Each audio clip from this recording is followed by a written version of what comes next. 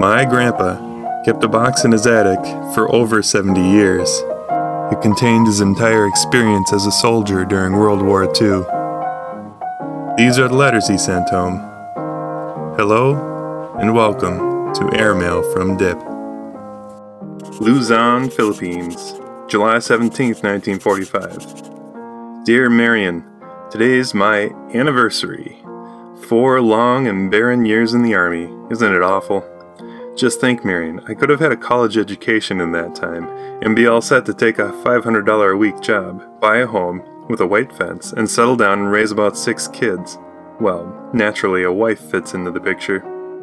Let's keep this dreaming on the higher levels.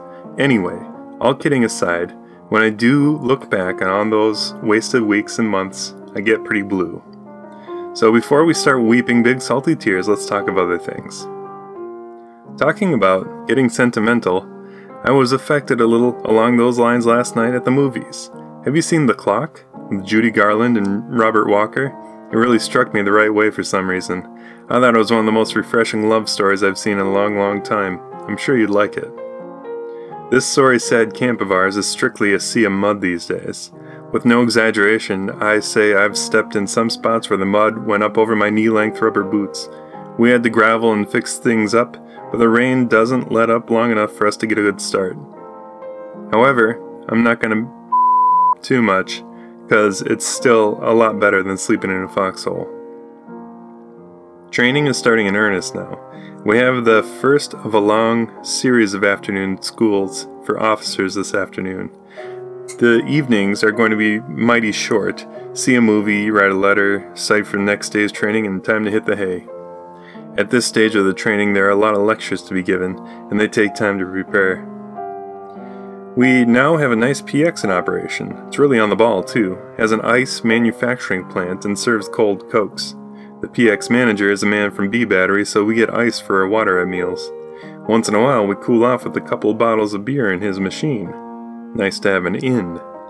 Say, how unobservant of me. I just read in one of your letters that you did see The Clock, and liked it. Thought you would.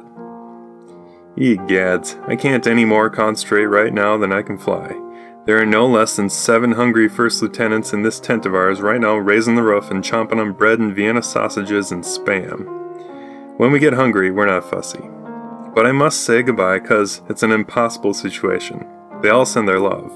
It's okay, cause they all know you. So long. Love, Dip.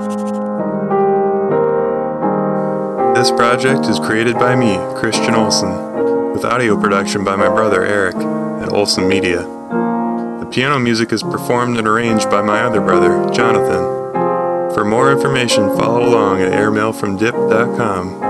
And for more photographs, follow Airmail from Dip on Facebook and Instagram.